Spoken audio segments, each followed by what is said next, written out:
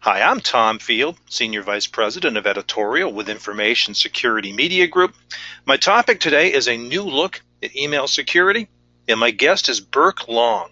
He's Senior Sales Engineer with Lastline. Burke, thanks so much for joining me today.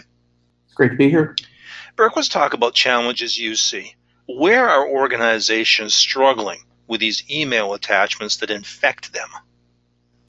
I think the current struggles are around Word documents or documents with JavaScript in them or some sort of fileless malware. Traditional inbound anti-spam systems are, looking at signatures and IP reputation and relying on antivirus. In a lot of cases, it's also using signatures. And, it's really easy to create a Word document that is unique and contains some scripting to infect the system. So, being able to stop a campaign with, hundreds of unique attachments can be a bit of a challenge. So you touched upon this, but let's dive into it a bit more. Traditional security solutions, why don't they do a better job detecting and preventing these malicious payloads? The payloads shift so much.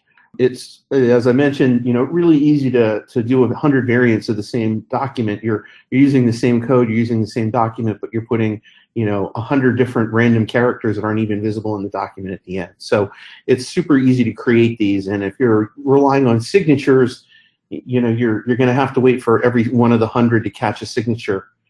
So it's just an easy way for people to get things through. So if we don't rely on the traditional approach by looking at signatures, what approach do you recommend?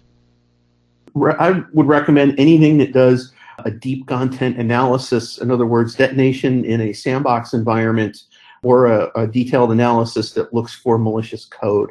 So something that goes beyond just does this match a signature? And for commodity malware, a lot of these things are looking at or running evasion techniques to look at if they're in a virtualized sandbox environment or not. So even if you're looking to sandbox inbound attachments, you have to be careful about the technology you use.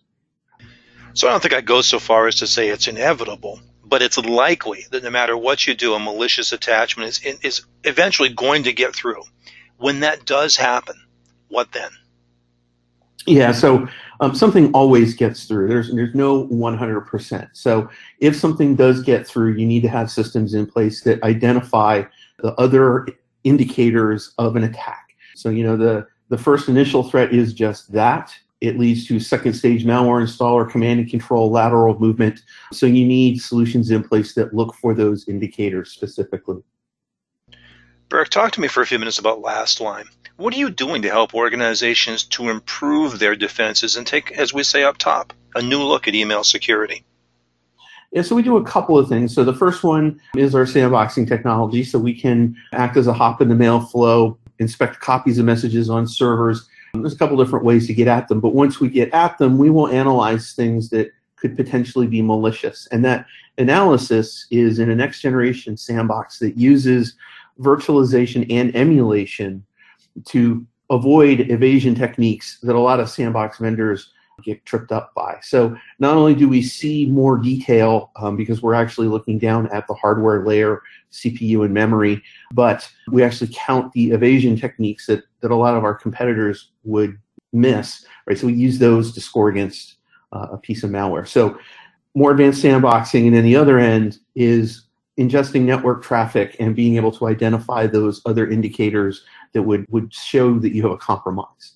Right? So even if something's brought in from outside, we will see the command and control, lateral movement, all those other things. Well, Burke, that's good context, and we've given the audience here a fair amount to think about in terms of traditional solutions and a new way to look at email security. But what would you recommend to a security leader as maybe a self-test to assess the strength of their current email security defenses and see if they need to make a shift? Yeah, one of the biggest indicators of email security is, are you getting infected? That's usually the litmus test, right? So if you don't know, right, and a lot of people don't know what's running around in their environment, do a POC of a technology like Lastline. We will show you the things that are in your environment, and it can sometimes be a little harrowing, but we'll show you what's there. Very good, Burke. I appreciate your time and insight today.